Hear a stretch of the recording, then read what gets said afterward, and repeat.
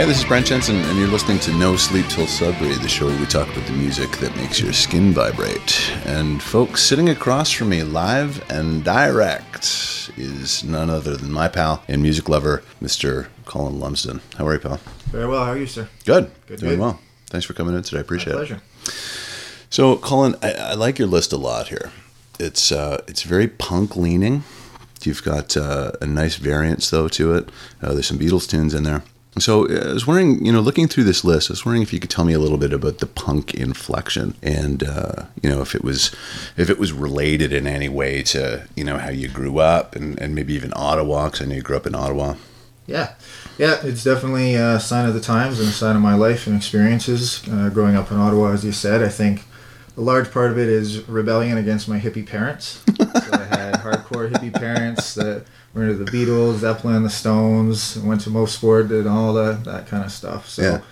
But it wasn't out of spite that I did that. I genuinely liked the music and the message and the vibe and the culture. So that's really where it came from. Ottawa had a really good punk scene. It was flanked by Montreal, which had an excellent punk scene. Really? Yeah, really, really good. One of the best bands of all time, which I almost made the list but didn't, is called the Ripcords. Okay. Montreal punk band. Check them out. They've been around forever, and they have some classic tunes. Okay. So growing up, going through high school, I was sort of a jock kid growing up, and then I got injured. Okay. And when I got injured, I couldn't play sports anymore, and I needed an outlet for my aggression and passion, and I found music and punk rock specifically, and that's really sort of the genesis of it. And I just sort of always was drawn to that type of genre of music with political activism, loud guitars, attitude and swagger, and that's really where it came from.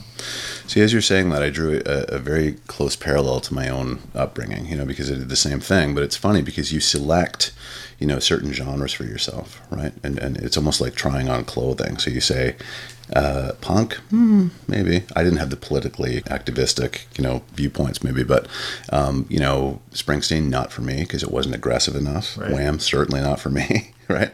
But heavy metal was kind of, the jacket that fit best for me. Yeah. And so I did the exact same thing. It's a channel and it's an outlet by which to kind of address aggression that you've got going on in your youth or whatever it is. So that music kind of finds you and you insert yourself into that, and it cultivates that love that you have for it. Yeah, I would say I tried heavy metal too. I listened to most of my friends were into Motley Crue and Guns N' Roses, and it was all right. I didn't dislike it, but just wasn't totally my cup of tea. I found punk just a little bit more edgy. Yeah. See, that's interesting because I don't know exactly where the line is between a band like Slayer and a band, well, I do, but and a band like, say, the Dead Kennedys. Right. Because they're both aggressive. They both play very fast. I think that maybe Slayer is a little bit more kind of evil, whereas I guess the Dead Kennedys is a little bit more kind of political. Yeah.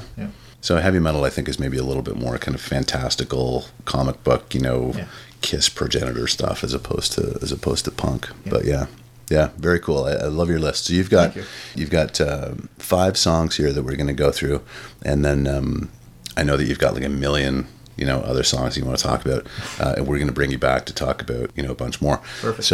So one thing before we get started is I really like the way that you put this list together. Okay, so I know that all the guests say I had a really hard time nailing this down to 5 or 8 or 10 or whatever it is, from the hundreds that you've experienced over the course of your life that actually make your skin vibrate as a significant music fan. And so what you've done here is I think that you've actually used a scientific approach almost in the form of like a spreadsheet. Yes, I did. And anybody listening who knows me won't be overly surprised by that fact or who works with me. But yes, it was a very scientific approach. So as you know, it took me a very long time to put this list together because I remember you nagging me. And I promised you that by the end of calendar 16, I would get it to you. And if you recall, I sent it to you on December 31st, 2016. I did. I think it was in the evening. It was late in the evening, but I did meet that deadline. I don't miss deadlines, so I did do that. But building it was a lot of reflection about sort of different phases of my life when I was a kid, with my parents, a teenager, high school, going sort of through the whole path and different songs. So there's recent songs, there's older songs, and as you mentioned to me as I was building this list, it would take time for the list to build. And you're like, oh yeah, that song I heard on the radio. I remember that was one of the key ones. So so I did do that. So I spent the whole year literally sort of cataloging everything I could think of and going through it. And so what I did to track it was put it in a spreadsheet. And originally it was just a dumping ground. But then I realized I did need something once we got to the point of evolving it to what are the top few songs that really mean a lot to you. Then I needed something a little bit more scientific than just looking at it and going, oh, I like the Dead Kennedys, oh, I like Fratellis. Yes. And that's where I did a weighting and a score. Right? Okay. So I weighted and I scored to come up with what songs ultimately made the top of the list. You really did that? Yeah, like yeah. you weighted songs? Yeah. And it's somewhat, I mean, it's very arbitrary. It's based on my opinion. So I think if I went back in time, it might change. Yeah. The same way your song list might change. You know, if you went back 2 years ago, well, maybe I like the song X instead of song Y better. But at the time, I thought that was probably the best way to do it. Now, what was interesting is that the science sort of didn't override anything I kind of knew. When I looked at that list, if I had thought to myself after the fact, would those have been the top 5 to 10 songs? They probably would have been the top 5 to 10 songs. Okay, so that was almost like the checks and balances. I think the science kind of was done, and then you said, well, you know, does it pass kind of the gut check? Pretty much. Yes, it does. Yeah, okay. It felt more like a validation, right? Just to make sure that I didn't miss anything. Yeah, exactly. So, okay. So yeah, that's where it came from. Kind of nerdy, but... No, well, it's accurate, right? And I think it's great. I think, and it's, you know, I like the uniqueness of the approaches that people use, because I've heard all kinds, obviously, of approaches.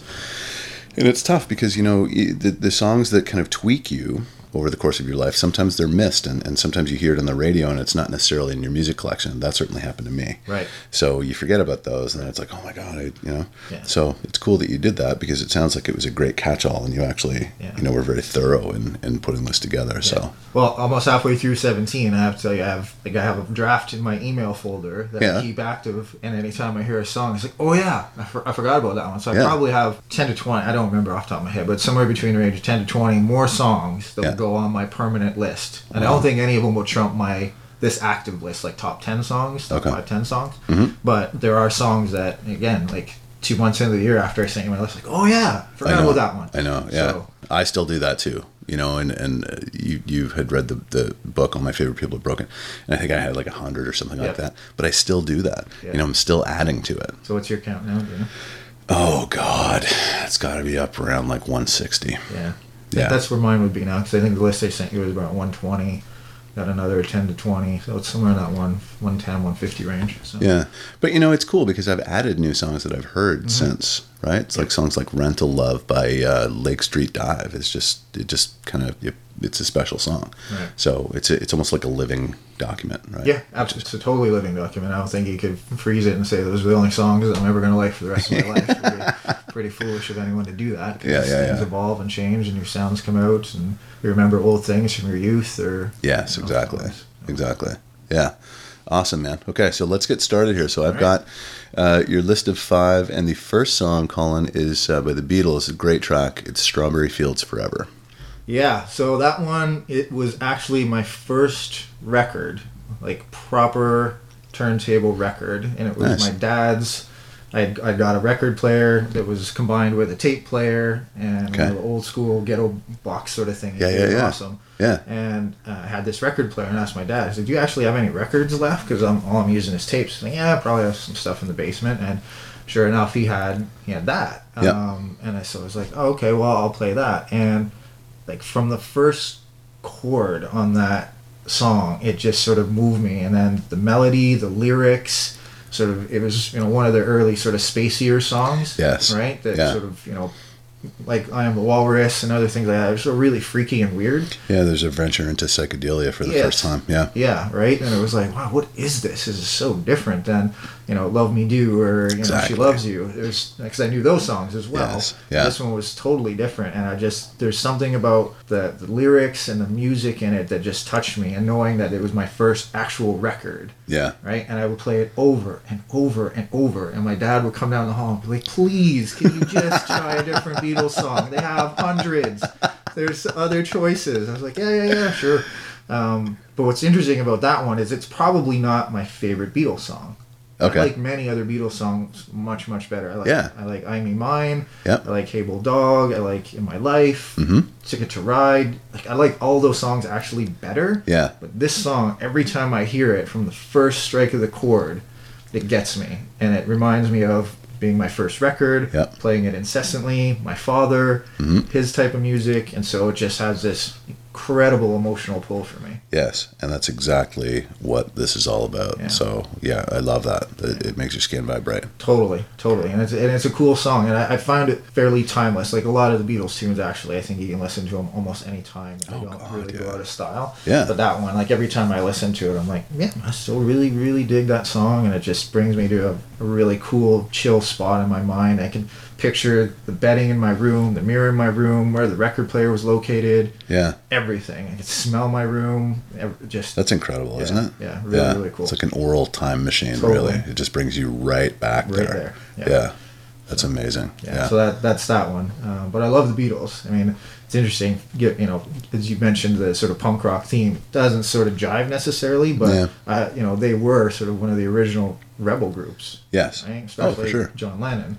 Right? Particularly John Big time Lennon, rebel, right? Yeah. And so it was the first sort of anti-establishment, bigger than Jesus, the whole thing, right? Yeah. Some and very political, much like a lot of the punk music I like. So there's a lot of parallels to their trajectory that I really sort of see common with the, sort of my overall aggregate punk theme.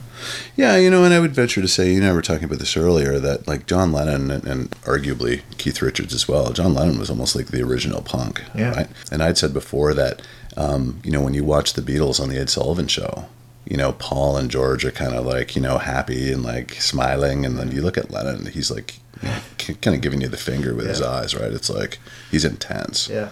Yeah. Okay, so your next song, Colin, is by the Arctic Monkeys, and it's called When the Sun Goes Down. Yes, sir. So I would say the Arctic Monkeys are probably my favorite band of all time. Okay. To the point we talked about earlier in the evolution of life. They weren't obviously around for most of my life, but from the second I heard them, they've been overtaking all of my musical interests. So heard them, and I was always hooked into the UK sort of indie punk music scene throughout sort of my whole life, and would always keep track of it. And I heard that they were coming up in 2005, and couldn't get anything over here in North America at that time. And then I heard them in 2006. Did a little EP. And the song came with two other songs: "Red Lights Indicate Doors Are Secure" and "Waving Bye to the Train and the Bus." And it was just a revelation. Like the sound, the aggression, their attitude, everything. I just loved about them, and so I started following them. I've seen every show that they've ever put on in Toronto. Really? Yeah, every single show. How many is that? I think it's about 8 now. Really? Yeah. Awesome. Sometimes they were opening acts, like they opened for Oasis one time. Yep. Which was a great show for me, as you can imagine. But yeah. They were at little clubs. I think they were at the Mod Club one of the first times I saw them. I think they opened for U2 about 4 years ago when they were here. Yeah. Right? So just really, just an incredible band. Huge change in their sound, right? Yes. Their early stuff, very hardcore, very fast, really punky and heavy on guitars. Yes. Then they went sort of more melodic with Humbug. Yeah. When they worked with Josh Homme from Queens of the Stone Age. Yes. But so it's actually the first two albums I really, really liked, and I sort of ranked their 5 albums sort of 1 to 5, and their first two usually pop most. The middle one, Humbug, I'm not a huge fan of it, but I actually realized that it set them up for the next 2 albums. Yes. Suck It and See and AM. Yep. Because they sort of brought back a little of the hardcore edge and not so experimental. Okay. So without Humbug, they couldn't have done the last 2 albums, which I think are some of their finer work. Okay. But When the Sun Goes Down, I mean, it's just such a cool tune. Yeah. Right? Yeah. Oh, it's great. The lyrics, the guitars, the message. Yeah. The video is really interesting too because it's about an English prostitute. Right? Yeah. And it was originally called Scummy. Yeah. Right? Yes, it was. So Scummy was not the prostitute, though. It was actually the John, I believe. Correct. Yeah, yeah. That's correct. Yeah. So, yeah. Yeah. Yeah, no, great tune and great band. That tune opened me up to them. Yeah. Right? Which then, sort of just changed my outlook on them, the music, and just like a total passion for them. I went to see them in New York City at MSG, which was a really cool show. Really? Yeah. Just an awesome band, great live, very entertaining, good sound, good attitude. just awesome. But that Yeah. song was the first foray into it, right? And Yeah. just See, it's interesting that you say that, Colin, because my entry point to the Arctic Monkeys was actually the cover of that. Is it Beyonce, "Crazy in Love"? yeah, Is Beyonce song. And so I think, it's very melodic, it's catchy, and I thought, but I didn't know them to be the band Oh. that they were on their first two records. yeah. That kind of snot-nosed, like Yeah. indie band, right? I thought that they were kind of this slick, No, you know. no, they were not near as polished before. Yeah. They were really gritty. Yes. And they do great covers. They've covered The Strokes. They've covered Amy Winehouse. Yes. And they do a great. They've covered Girls Aloud, which is a UK sort of pop band. But the song, when they do their covers, they're fantastic. Yeah. They did Come Together for the 2012 London Olympics. Oh, nice.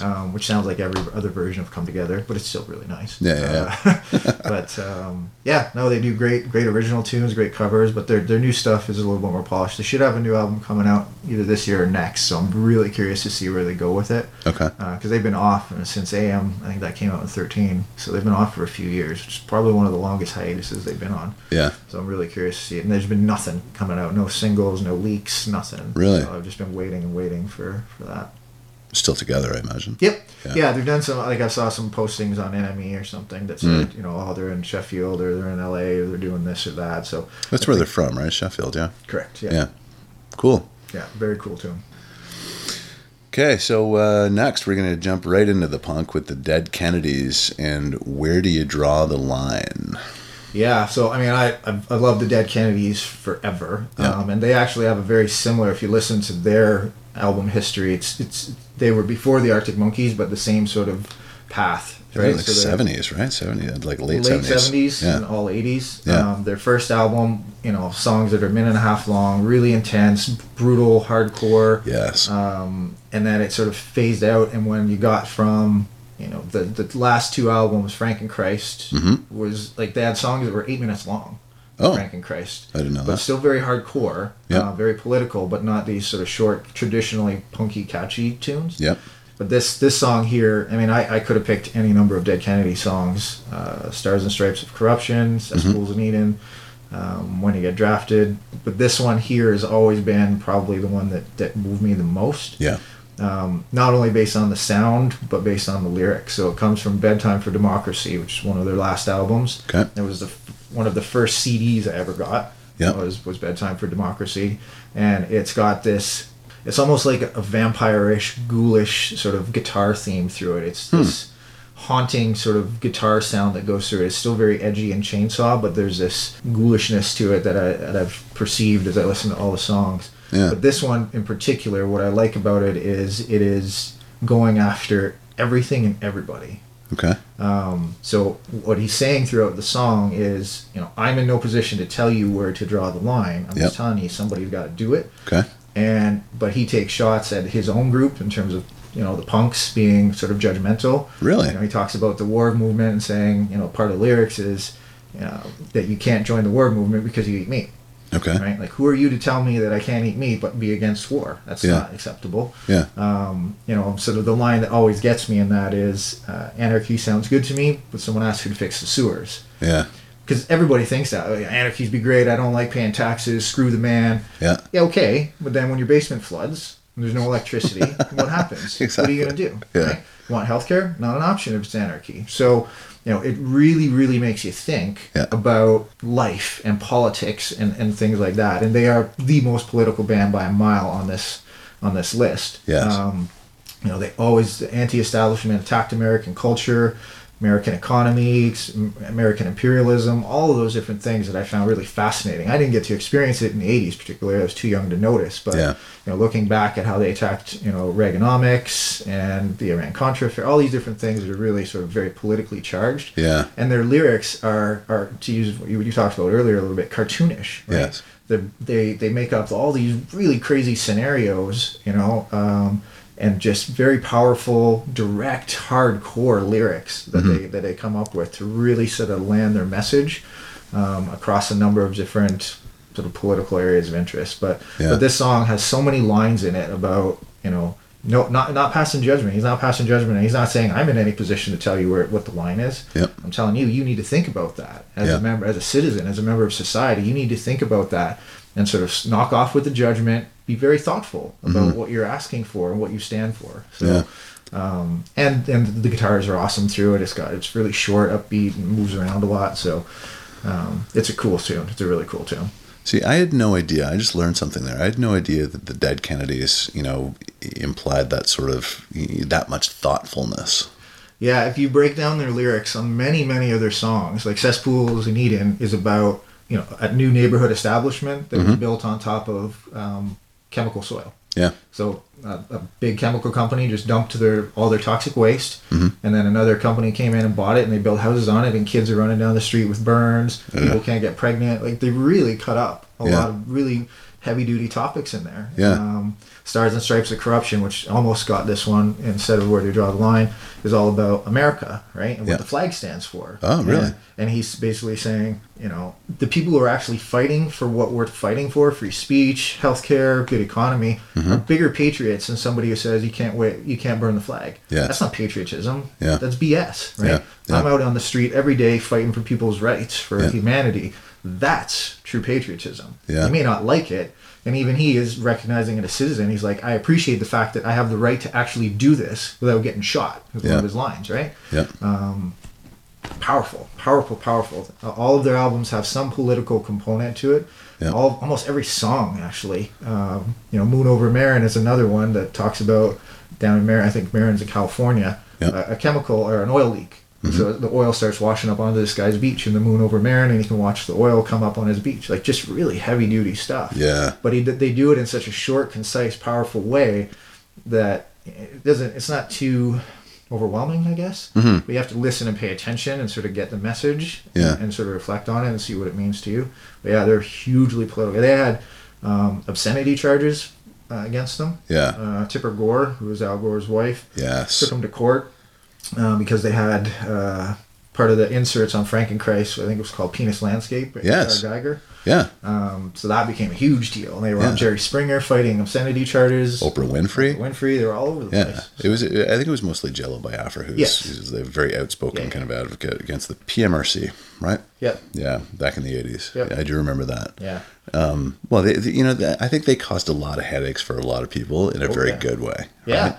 Yeah, and that's what I like about them is they provoke the thought, and they did it without that much judgment to say that it has to be our way. Yes. I mean, they just want you to think about what's going on. Yeah. You make your own decision. That's sort of the core message of the song. You make your own decision, but think. Yeah. Think about what you're hearing. Think about what you want. Think about your values. Think about what it means. Yeah.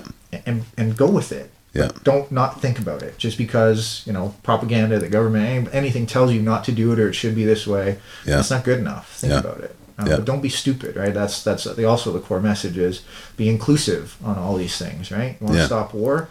You can still have a burger. That's okay, right? That's his message. And to the anti-war advocates, he's basically saying, you want people to help you stop war? Let them in. Yeah. Right? Sure, you don't agree with everything, but nobody agrees with everything on anybody. Like, it's just not possible. There's some things you and I disagree with. Doesn't mean we can't hang out. Exactly. Can't talk or have this common goal about talking about music. That's cool. Yeah. Right? I just learned so much about the Dead Kennedys there. Well, I'm a historian too. No kidding. Seriously. Okay, so your next tune is by the Fratellis, and it's called, this is a great pick, it's For the Girl. Now, I'm a big fan of Chelsea Dagger, which I think this comes from the same record, Costello Music. Yes, it does. Right? It's a couple of tracks later, I think. This is a great song.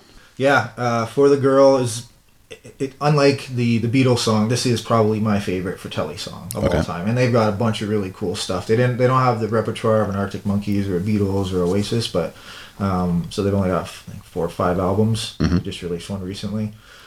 But this song, I mean, just from the opening moment, it's got a punk beat, it's got a ska beat, it's got the la la la through it. It's just so cool. The melody, the harmonies, everything just ties together almost perfectly for me. It's the right length, right energy level.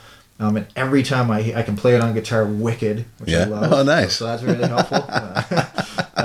But yeah, it's just a really, really good tune. And I don't think it was actually the first Fratelli song I heard. It was the first time I heard Fratellis, it was Flathead. Yes. When iPod used them. Yeah. That was their song. And me too. Yeah. My boss at the time said, because we were in sort of to the punk scene and other music, and he's like, what the hell is that song? It's awesome. I said, Yeah. I don't know. I've never heard of it either. Yeah. And we were going to a meeting, and he had it, and we were just listening to it over and over again. He's like, I've never heard of these guys. Me neither. This is really good, though. Yeah. So I'm surprised they leaked out of the UK scene without me picking up on them before. Because I was still plugged in when they came out.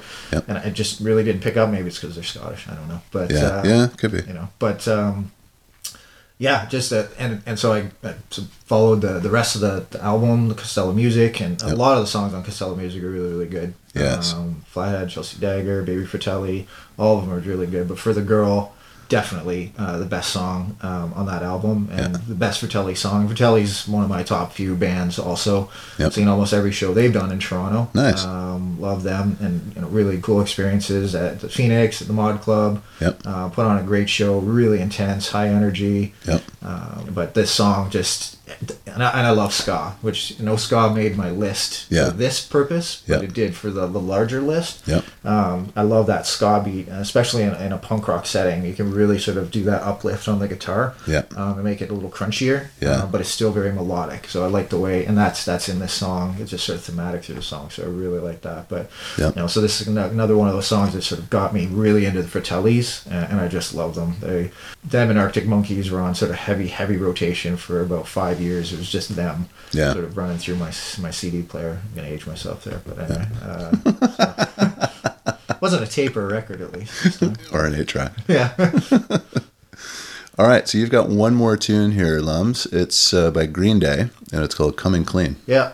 So, I'm probably going to get some heat from anybody who listens to this that is a punk rock aficionado for liking Green Day. But, if you listen to the original Green Day, 1,000 Hours, 39 Smoothed Out, they're really good. Yep. And they were sort of teamed with Operation Ivy in the Bay Area, and Operation Ivy eventually sort of split off and became Rancid, which is another one of my favorite bands. Yes. But, the early stuff was just excellent, and this was from Dookie. Okay. Right? So they're sort of their Make It album. Yep. Why this song is really important to me is that it's going back to sort of that experience. Mm-hmm. This was the first, I had this on tape, I had Dookie on tape, and I got it just after I got my first car. Yep. And so it was a standard car that I didn't know how to drive. And my dad said, you need to go out at like 10 o'clock at night when nobody's on the road and practice. So you don't hurt yourself, you don't hurt anybody else, but just go and practice. And so I put Dookie in, and I'd drive. And I'd just drive, and I'd stall the car, I'd bounce off a curb, sunroof down, windows open in July, 94, 95, can't remember. But and I would go and I would drive. And this song, on top of that, sort of Dookie overall was related to, and I love cars. I'm a total car guy. I love driving. Yeah. So it was my entrance point into that. But this song particularly also has quite a message because it's about a guy coming out to his parents. Okay.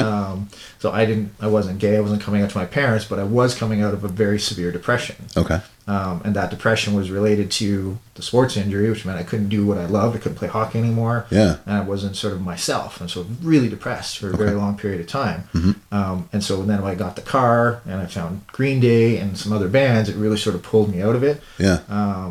One of the lyrics in there is, Mom and Dad will never know what's happening to me. Uh-huh. And I didn't really share very much how I was feeling. I think they sort of got it by the haircuts and the clothes. But I didn't really talk about it. Yeah. But this song always sort of really resonated for me in terms of the meaning and the power. It's only 1 minute and 34 seconds long. Yeah. So I'd constantly rewind it when I was driving. And it's probably the highest energy song, I think, actually, on that album. Is it? Yeah. In terms of sort of the how loud it is, how fast it is, how aggressive it is. Yeah. But yeah, I mean, sort of again, not the same parallel message in terms of, sort of what it meant for me, but really powerful message within the song, but then experience for me driving through Ottawa at midnight, sunroof down, this blaring on my cassette deck, just really, really awesome. Yeah. So, but again, Green Day gets a lot of heat for what they do, but a lot of their stuff is really quite exceptional. American Idiot, I thought, was one of the best albums ever, right? In terms of the quality, the sound, the message, really, really good. Some stuff, they weren't really good, but a lot of it was. But the early stuff, including Dookie, a lot of Dookie is really, really good too. Yeah, so, very underrated in many ways. Yeah, no, for me, I've never been a big Green Day guy, but I certainly appreciate, the talent. I appreciate the art. Yeah. And, Billy Joe Armstrong, obviously a super talented guy. So hugely talented, right? I mean, he does other things too. He does acting, he writes musicals. yeah. Writes songs for people. Yeah. He was actually in Rancid for a little while. Oh, was he really? I didn't know that. And he's not related to Tim Armstrong, who's the singer Yes. of Rancid, but Yeah. he was. I think he was there for like 2 weeks as I guess the second guitarist, Yeah. fourth member. Of Oh, I didn't know that. Yeah. Well, through Operation Ivy.